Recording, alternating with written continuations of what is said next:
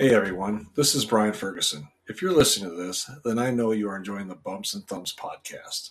In order to continue to run the podcast and get guests on the show, we need support from people like you. Please go to anchor.fm/Brian, BRIAN, Ferguson, FERGUSON, the number 3, and click on the support button. Once you are there, you'll have options to select from to make a monthly contribution. Your support will help us get on wrestling stars that require financial compensation. Again, that's anchor.fm/Brian, BRIAN, Ferguson, FERGUSON, the number 3, and click on the support button. Thank you for listening. Thank you for your support, and enjoy the podcast. Do you ever wonder what would happen if you give a dad a podcast? I'm what you call a nerdy fan. I nerd out at this stuff hardcore. You'll hear me talk about anime on here. You'll hear me talk about Power Rangers. You'll hear me talk about wrestling on here. Okay. I had an axe handle with a Twisted Tea on it. It was right after that Twisted Tea video went viral. And man, they went out and grabbed it and smacked a dude in the head with it. It was so... That's great. I'd like to think of this podcast as a nostalgia moment for me. It's a show where I can talk about whatever I want.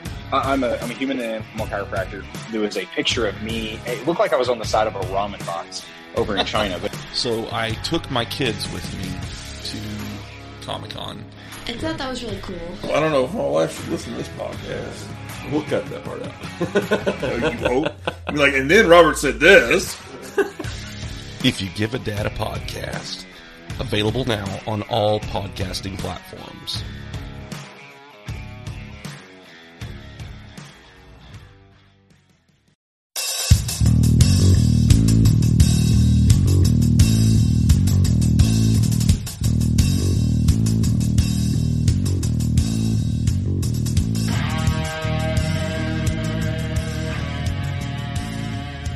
Thank you for joining another edition of Bumps and Thumps, the talk of wrestling. I'm Brian Ferguson. My guest today has been a true fan of professional wrestling since her childhood. She was a former photographer for pro wrestling and attends many of Hall of Fame events and conventions. Ladies and gentlemen, it's my pleasure to introduce Mr. Joyce Poston. Joyce, thanks for coming on today. Really appreciate it. Hi, Brian. It's great to be here. Thanks for having me. We were talking a little bit before we came on here, and I had met you last year at Crusher Fest in Milwaukee, and I thought it was great because you very rarely see female wrestling fans that are really into it like you are, obviously with your background and everything. And it was just great. And I was just thinking about you. I was like, I'm going to invite her on here, and I'm glad I did. So really looking forward to our conversation today. So tell us a little bit about yourself, where you grew up, life as a kid, and some of your schooling you've done. Okay.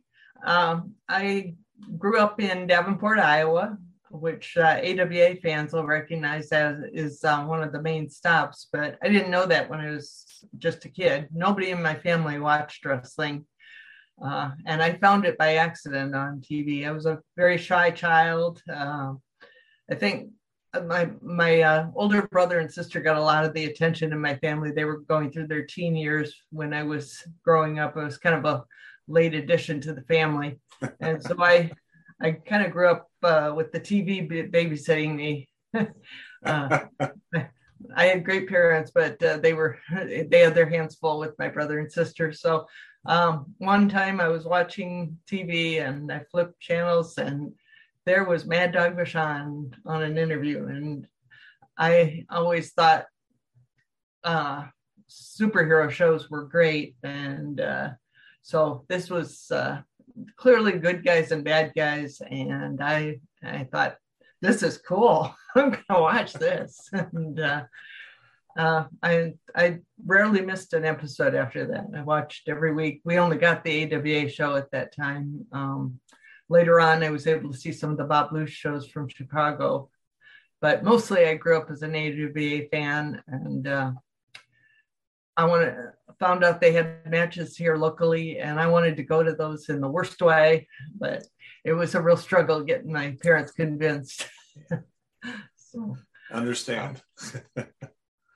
but I never stopped watching it, and I think that's part of the reason I'm an AWA fan first. Yeah, me too. Same thing as I was a kid. I grew up in the 70s and 80s, and just that's all you had back then till cable was AWA, and they used to come to my town about once a year at this little Catholic school gymnasium in Rice Lake, Wisconsin. That's where I was born and raised. And same as you. Just it took a lot of convincing to my parents, because it was always around my birthday, around November. So I'd always use that. Well, that could be my birthday present. I can go, Exactly. So yeah, I understand. I'll say, so after you graduated high school, you went to college.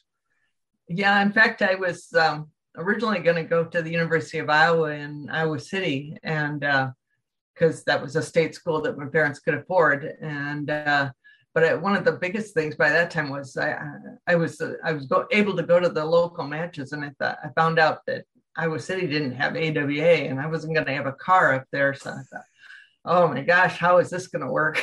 And I don't think my parents thought it was a good idea to be choosing my college based on what local wrestling was the best. But I luckily was a fairly good student, and they said, well, if you can get some financial help, you can go locally here in Davenport. And so I got a scholarship to go to St. Ambrose University in Davenport, and it helped because I was able to go to every single local match. So it was a lot of fun, because I was really hooked by that time. And I was taking pictures, and in my college, I actually took a year of photography classes.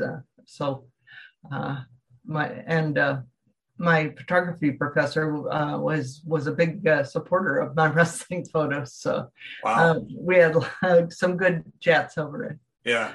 Wow. Yeah, I read a little bit about you, and seems like you were a photographer for quite a few years for wrestling. I wanted to show, if I could, just a couple of those photos, and just kind of talk about your experience. This first one with Baron. Talk to us a little bit about that, if you would, please. That was taken in Rockford, Illinois. And I believe that was against Sheik Adnan KC. Baron was a good guy by that time. Okay. KC had been pulling his usual dirty tricks, and Baron had just had enough, and he was fed up, and he was going to get back in the ring and show him what's what. And I caught the moment where he was ready to make his comeback. But Rockford was a great city to photograph from, and I had ringside seats there, and it was a great gymnasium where we were able to get real close to the action. Yeah, cool. All right, one more. This is a classic for me. This of Nick Bach photo. This is from Peoria, Illinois, and Peoria started out as an AWA town for a long time, and then one of my heartbreaks, I was good friends with Mike Gratchner, who was the promoter down there at the time, and I finally had an in where I was going to be right at ringside to take pictures, and then they over to a WWA town. I guess some agreement between Vern Gagne and Bruiser, and the guys didn't like traveling that far south, so they switched it over to a WWA town. But they did manage to have a couple of the AWA guys in for some of the bigger matches of the year, and this one was at the new, when the Civic Center was new down in Peoria. They brought Nick in to go against Bruiser, so it was WWA against AWA, and Nick was a consummate champion, of course, and knew how to pose, and was a great champion. belt wearer, and Yeah. He stood out there for a long time, letting the photographers take pictures of him wearing the belt, and I couldn't get enough, of course. So Yeah. it was one of my favorite pictures, just because he just Yeah. looked so regal there. Yeah, it's a great picture. It's a great photo. So, wow, that is, I went to slamwrestling.net and found some of those. And I was really surprised when I did some research on you, how much involvement you had in the business on the photography side. I didn't really know that till I did some research on you, and it's quite amazing that what you've done. Let's talk about that a little bit. You became a fan at a young age. You went off to college, and you said you picked your college based on wrestling, which that's pretty amazing in itself. That should tell people out there how dedicated you are and were at that time at a young age. I mean, you're probably 17, 18 years old. Right. And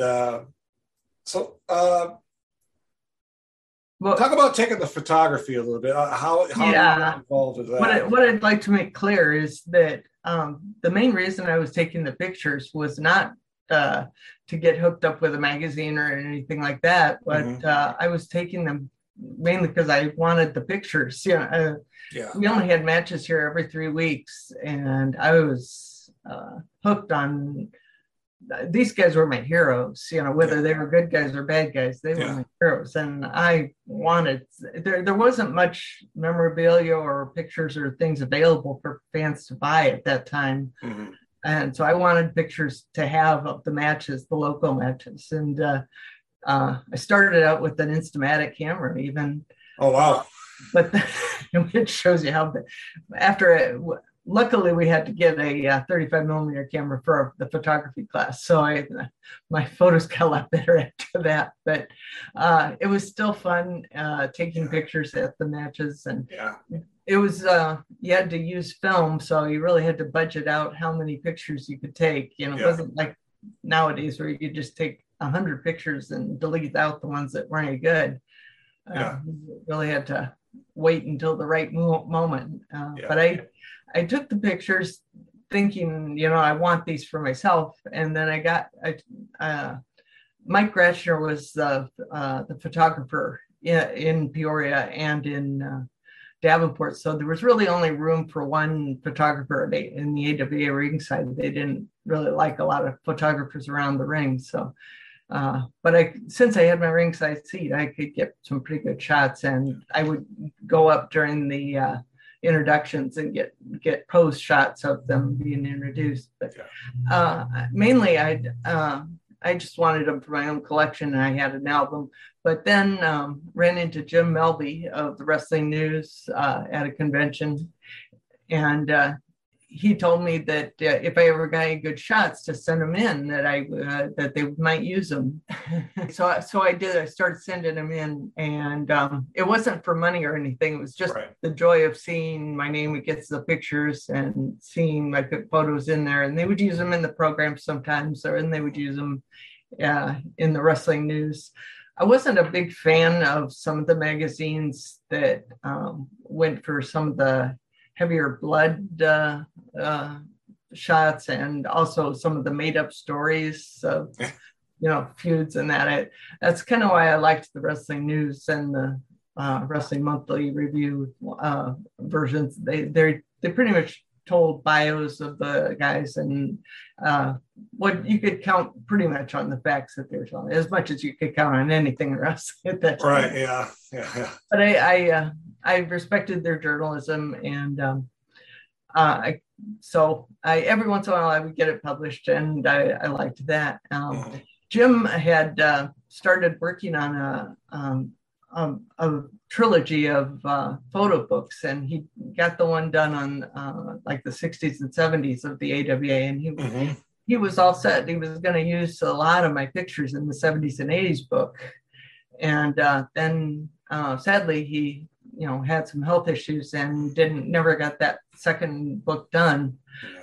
So I never got to work with him on that one. I always kind of regretted that. And so that's so now that I'm retired and have a little more time on my hands, I thought, well, I'm going to fulfill that dream on my own anyway, and kind of dedicated to Jim. I'm going to get a bunch of my AWA photos out there. And, so we're expecting a book. That's what I'm working on. Good. Trying to put together a book of my stories of interacting with some of the guys in the AWA. Yeah. And the photos I've been able to take over the years, pretty much like over a 15-year time frame. And going to a lot of different cities. Started out only Davenport, but then I expanded and went to Peoria and Rockford and Milwaukee and Madison. I was going to ask you how many addicted to it. Yeah, they also went out to the West Coast. They went out to Colorado and Vegas.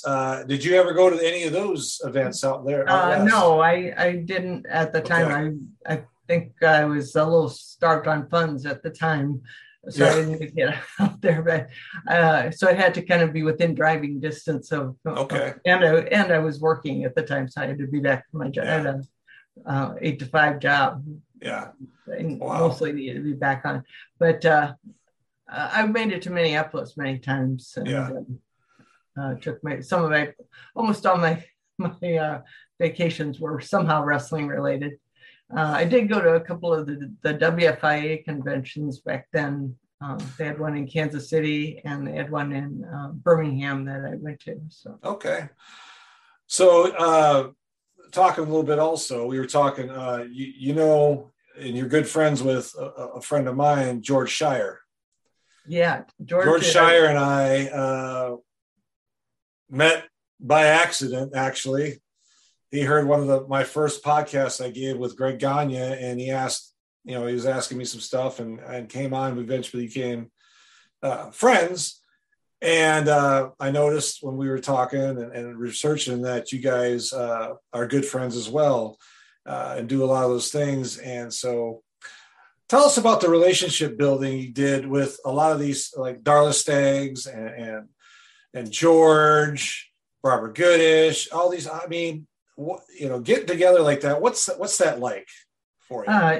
It's really great because these people have become true lifelong friends of mine.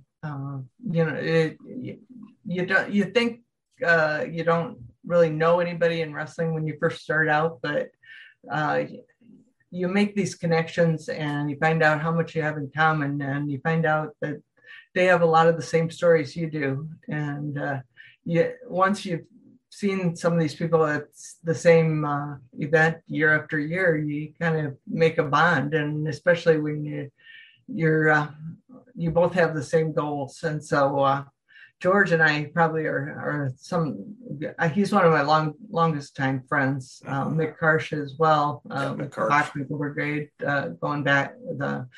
I actually was at the event for the Bachwinkle Brigade when I met George.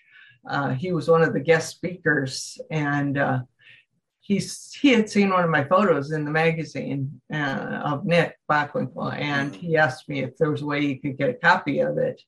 And I knew who he was because he was the fan club editor in the Wrestling News, and so I was pretty awestruck that George Shire would ask me for one of my photos. So I was already awestruck that I was at the Bachwinkle convention with Mick. And so it was pretty easy for me to make friends at those occasions. And it just really made me feel like I was part of a family of wrestling. Yeah. And Darla came along. I went a few trips to St. Louis. She would come up to Peoria a few times. It was only a few hours away. She lived in St. Louis at the time. And in fact, it's funny because I didn't know Baron von Raschke at the time. He was a heel, and he always scared me. I didn't. I'd already been scared once by Mad Dog Vachon, and I wasn't about to try to approach Baron. And I thought, I didn't ever ask him for photos or autographs or anything like any of the others I did, but Darla said, "Oh, he's really a nice guy. You'd like him." And I was like, "Yeah, right. Yeah, I've seen him. I know." And years later, when he became a fan favorite, and then now, and one of my closest wrestling friends, and I laugh about that now. I even told him that story. He said, "Well, then he did his job well." It was great. And that's so true. Back then, they mastered it. I mean, Nick Bockwinkel, I couldn't stand that guy. I mean, I just could not believe how crude and arrogant he was, on TV with Bobby Heenan and the Heenan family. And then, years later, you find out like he's one of the most nicest professional guys you'll ever meet in your entire life. Same with like Baron, and they did their job well, Exactly. And I think today that's kind of a lost art. They do their thing on TV, but then they're on social media, totally different, and it's kind of a lost art for me. And I was a huge Bockwinkel fan back then. That he was probably my favorite, except for Dr. X. He was my first favorite, and then, but shortly after that, Nick Bockwinkel became my second favorite. But I tell you, Nick put me through my paces to get me to get into his world. He was not a nice person back then, and he knew I was in the brigade, but he would barely sign an autograph for me. And he would sign and then just kind of shoo me on my way, or he would take a picture and just walk away from me. And I was persistent though, and then he would be so nice at the conventions. I think because he knew it was a limited crowd and other people wouldn't see it. I didn't understand that at the time. But, right, the kayfabe, right? Yeah. But later on, and then he told me later on, he said, "You stayed around longer than anybody ever thought you would." He said, I thought as mean as I was to you, he says, I thought you would just be long gone. And then he said, "I'm sorry I had to be so mean to you." So I said, "I understand now." Yeah. But he was, you're right, he was very arrogant. Yeah, he was. He played the part well. For those people that are going to be watching this, your background is just simply amazing. I see that game back there with Vern on it. That is a very rare piece to find. And I know George Shire had mentioned he's always wanted one of those, but they cost like $200-300 online to get it. And he's probably, when he watches this, he's probably going to be really jealous, Joyce, of you. Actually, he knows I have it. He made a trip down here to see some of my memorabilia one time. Okay. I had to double check, make sure he didn't leave with it. Leave with it. I was lucky enough to find that on eBay many years ago, before the prices started really skyrocketing. Sometimes you can find something that somebody's just getting rid of from an old wrestling fan passing away, and they're just selling it not at a high price. And I jumped on that, and I've seen the prices go way up, and sometimes the condition is not that great. I looked into that, and of course then I got my Dynapower here too. Oh, the Dynapower can, yes, with full can too. Wow. I don't know how many muscles it would build right now. Yeah. I also see your Dr. X mask. Collecting still. Yeah, the Dr. X mask I see in the back too. And wow, you got a lot of neat stuff. Mine pales in comparison to your stuff. And I know you got a lot more. You said you had a different room and someday I'll have my ultimate collection, but mine used to fit in a small room too, and then as I got more stuff, I had to change it around and move it to a different room. I don't blame you. But it's talk about the same. It's like the only connection we have to those old days now. Yeah. I mean, I've got this old AWA belt that. I mean, it's not the the original, but I No, mean, but it's fun the to old have- inmate belts, you know, and a lot of people don't even know, unfortunately, about the AWA. It's just kind of a lot of the younger fans, I should say. Yeah. And it's sad because it was such a great organization, brought up so many people that were in the WWF later and NWA and all that. And it's, yeah, I don't want to Well, get on a tangent on that. I hope some people will be interested by the time I get my book out, because that's kind of the gist of it, is to learn that this was some of the people that went on to become really big stars, cable wide, started out in the AWA. Yeah, started in the AWA. And just the access that you had to the wrestlers back then. That's what I really think is missing these days. That and just you know, they sign your stuff and then they walk off and you got to pay like after about $50 an autographers. When I went to WrestleCon, it was a great example back in Dallas in April. I mean, I paid a lot of money for that poster behind me back there with most of those people, you know, I had to buy. I brought it down there and they signed it, but you know, it wasn't cheap.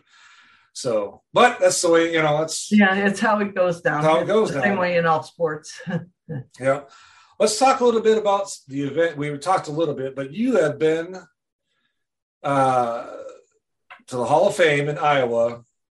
Yes. Every year since 1999. Right. And are still talk about a few of your experiences there with some people. I mean, if you've been there for 23 years straight, I know you've had some experiences with people. Can you talk about a few of them that really stand out to you, some of the people that you were around? Sure. That was another instance where I lucked into it because it was being built like only 2 hours from my house. The first one being in Newton and then eventually moving to Waterloo. It's so close for me. I know it's not an easy place for a lot of people to get to and a lot of people just are only able to go maybe once or twice in their wrestling career. But I've been so lucky to meet so many of the people that have been in there. I, of course, went to the first one with Lou Thez, and Vern Gagne was there, and that was the very first class. And the neat thing was they both got into the ring with their suits on, and they acted like they were going to go at it, you know. Meeting Danny Hodge for the first time. I had never seen Danny Hodge in person. I had only seen him in the magazines, and you know, one of the nicest guys ever, but just don't shake hands with him, right? You know, and my husband made the mistake of getting in a few holds with Dan. And let me show you a few holds here. So, and he said, and see, then I could break your arm if I twisted it. And my husband was just like, that's okay. It's okay. So, and that was exciting. Tim Woods was there one year. Of course, seeing Nick inducted, Nick Bockwinkel in 2009, 2010, and his dad, that was really a nice moment for us. And both George and Mick were able to be there for that, and Darla. So that's been kind of our own mini reunion for the Cauliflower Rally too. It's been good. One of the things that now with being there, I didn't start out being their official photographer. It was just, I took the same thing like with the ringside. I was taking pictures anyway, and they needed pictures. And I said, how'd you like to be our official photographer? And so I said, oh, sure. Yeah, absolutely. So I said, yeah, I'll be there anyway. So why not? And then every year they ask me, are you going to be there? Are you going to take pictures for us again? And sure. And it's a workout. I tell you, they have so many events now.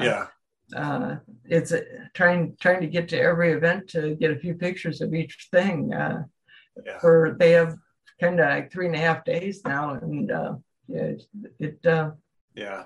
and then trying to get through them and get them posted. This year I wrote a story for... I saw it on slamwrestling.net. Well. I read it.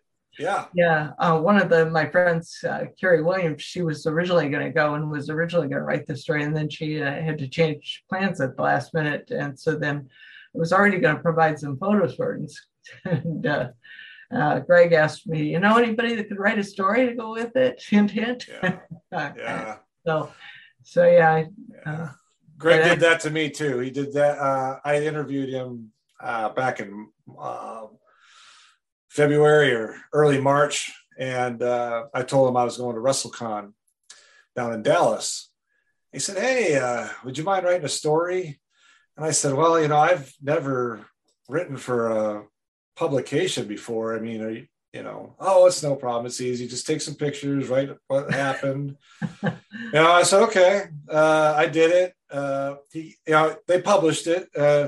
Gave me a little feedback, and that made sense on some stuff. But I'm a published author now of SlamWrestling.net, so I was pretty happy. So, but yeah, it's kind of overwhelming. Yeah, it is, because you feel like, okay, I got to do this all right, and I got to make sure that everything. Yeah, it's a little taking the notes and getting the pictures, and then having to have it ready the minute you get back. And I wrote every night some notes on my laptop up in my hotel room. And my wife's like, "What are you doing?" I go, "I got to write these notes so I don't forget." And, I told her I was going to write this article, and she says, "I think you're making this more." I said, "Honey, I want to do it right, you know." And anyways, it turned out good, and we're excited to go to the Cauliflower Alley Club this year reunion. This will be my first one. Really excited. I like it. It's got a good feel to it. Good. I'm really excited about it, and I want to talk to you about the Bockwinkel Brigade. You've been bringing that up a few times. Tell me a little bit about how that all got started, how you got involved, and I'm assuming Mick Karch is the one that kind of started the whole thing. He was the leader of the brigade. I mean, there were a couple of other people involved to start with, but Mick was the one that really got it started and kept it going. In the old days, there were a lot of the wrestlers had fan clubs run for them, and most of them lasted maybe a year or 2 years, and some of the bulletins were pretty crude at the time, but Mick's was nicely typed, and you'd get it, and it was maybe 10, 12 pages at a time. Oh, wow. He always got really high reviews. His Jim Melby was the fan club editor to start out, and he would give the story about this wrestler has a fan club in his honor by such and such, and you can write to this one, and you'll get, if you send them $5, you'll get 4 issues a year or something like that. Yeah. And I thought, well, this sounds like a good way for me to get involved and meet some people. I was a big fan of Nick anyway, and so I wrote to Mick, and it's probably going on close to over 40 years now. I hate to say that because I don't feel that old, but anyway, I was a young kid back then, and so was he actually. A lot of these, Nick attracted a lot of college types, and a lot of high school. Well, the more well-educated people wanted Nick because they loved how he used the big words. And he was not bad to look at either, from a female standpoint. I enjoyed his wrestling, so I was a pretty big fan, and I wanted some opportunity to meet him, and I would read about him in the magazines. And so I wrote to Mick, and I got back a note with a membership card, and he said he hoped that I could come to a convention someday, and I was barely able to get my parents to take me to the matches, much less, and they would drop me off. They wouldn't stay. They wouldn't stick around. They would drop me off and tell me to be back at the door at 10 o'clock when it was over. So,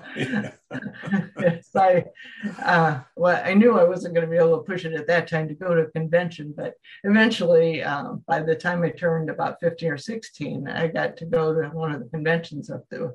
I lucked into that my dad had a sister in Minneapolis, and so we were up there anyway to see her.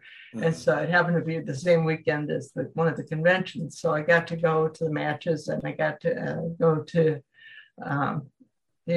see the Nick only at the TV studios only gave like about maybe a half hour that first convention, and Bobby Heenan was with him, but it was enough that I could get a picture with him, and I tell you, I was hooked. Yeah. Yeah. And Mick has become a good friend over the years, and he's really stayed connected way more than I have, in that he knows all the current guys. I confess that I'm not very much of a fan of the current stuff, but I've stayed in touch because we still have that historical contact. And same way with George and all the rest. And I've made so many friends from that initial entry into the Bachwinkle Brigade. There weren't that many conventions back then. There was the Wrestling Fans International Convention, but fans weren't allowed to go to the Cauliflower Alley at the time. It was that was only for the wrestlers themselves, and maybe a few of the referees, and if you were maybe on the inside, a journalist or two. But I was never invited until the late 90s to go to that. So it was kind of our own mini convention where, and Nick protested and said, you guys are crazy. You guys are fools for liking me. I'm never going to be nice to you. I don't know why you keep following me. and that just made us follow him even more. Yeah. So. That's funny. You went to the Gathering this year. I did. How was that? I've heard a lot of good things. I'd like to go myself. It's just like you said, finances sometimes kind of make it a little more challenging. How was that for you? How did you? It was, again, kind of overwhelming. I guess that's why I like some of the. It's extremely well run. Marty does a really great job with keeping it going. I don't know how he does all that, but he lines up really big stars and gets them all there for these 3 days, and it's a pretty reasonable price, and you get in and you get to see a lot of big stars, but it's pretty expensive to pay. So I kind of had to pick and choose what I was going to do this year. Two of the draws that I wanted to go see this year were, Baron was there, and I just don't know how many more appearances he's going to be able to do. He turned 82. And then Kim Duck was there, and I had not seen him since the 70s in AWA. And so even though he was Tiger Taguchi and Tiger Chung Lee, I hadn't encountered him, so I wanted to see him again. But those were the two big draws. But I also got some photographs and autographs with other people that were there. It was just really overwhelming trying to keep track of who was there on what day and where you had to be at a certain time. So I was worn out. That's I'm with you. WrestleCon is very similar to that. I stayed at the same hotel it was held at, me and my wife and my oldest son. And I had to most people were there all 3 days, but the ones, if you really wanted them, they had a set time. And because Ric Flair, I got that poster back here. I finally got that signed, and it wasn't cheap, but those are like Bret Hart, those guys, I had to pick and choose. And like you said, 3 days, it was 3 days. I was worn out, and running around, and they had matches during, at the same time down in the other part of the hotel with up and comers and even well-known people. It was good, but it was a lot of like you said, keeping up and just a little bit overwhelming at times. So I understand that. But it's worth it though, because then you come back and you have the memorabilia to put on your wall, or you have that experience. I got some on my back wall back here, and that's a nice gathering some more. Thank you. I would highly recommend it to anybody that's considering it. It's as long as you know what you're going into, and some people have been lucky enough to go every year, and more power to them. I really enjoyed talking to a lot of people. That as you're standing in line for some of the guys, you find out there's been some people that I've known on Facebook or just met through different matches, and I had a chance to meet them in person. So I enjoy that aspect. I want to tell you a quick story. Arn Anderson, I went down to visit or get his autograph, and it was during a closed session. So it was only people that prepaid to go down there. And I told him about my son. He's special needs. He's autistic anyways. And I said, because he had a son in wrestling, I said, yeah, my son's here too, but he couldn't come down here because we didn't pay for it. He goes, I told him a little bit about it. He goes, you bring him down here next session and I will take a picture of them and sign something for him, no charge. And I was like, really? He goes, yeah, you bring him down here. I did. And he remembered right away, oh yeah, is this your boy? Hey, what's your name? Shook his hand, gave him a hug and said, you want a picture? Yeah, I took a picture and signed something for him. I was just like, thank you so much. I mean, you don't see that very often anymore. So I really appreciated that. And it's events like that, when stuff like that happens, it makes you feel good. Okay, this was worth it. Coming here, meeting these people, especially the ones that have been around since, I was a kid. I mean, Arn Anderson was the Four Horsemen in the 80s. It was great. I really enjoyed it. So I understand. I miss the AWA so much. I really do. Yeah, I always was a big autograph fan, and in the old days I would get to some of the guys I would get autographs from, and some I knew not to ask in the ring, but I would ask later, okay, could I have you sign this picture? And usually what I could arrange was, yeah, I'll sign it, but can you give me a copy of the picture? And then I'll say, sure, I'd be happy to. And then I'd bring them a copy of the picture next time. And I was happy to do that. So, but you're right now. But now I don't. A lot of these guys, that's how they make their living. Is they need the income to make up for the lack of retirement funds, and so I don't judge them charging for autographs. But it, as a fan, it does get at an event like that. It adds up in a hurry. It does. I mean, there's some of them that are $40-$50. Yeah, I can handle that. It's the ones that are much higher that then you have to start prioritizing. Do I want this or do I want that? That's where it gets a little challenging and sticky with me. But gotta do what you gotta do, right? Yeah, you gotta do what is important to you. Yeah.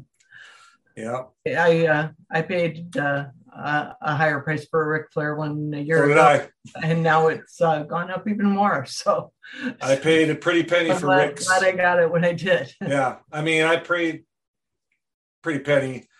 The only thing that kind of upset me about that is when I asked him to personalize it, say to Brian, his guy said no, which I was kind of surprised because you'd want it personalized because then you can't sell it later. Right. I wouldn't sell it anyways, but I'm saying it's kind of a win for you because who's going to buy it unless they have the same name as me? But I was just okay, whatever. Everybody else signed it, personalized it, no problem.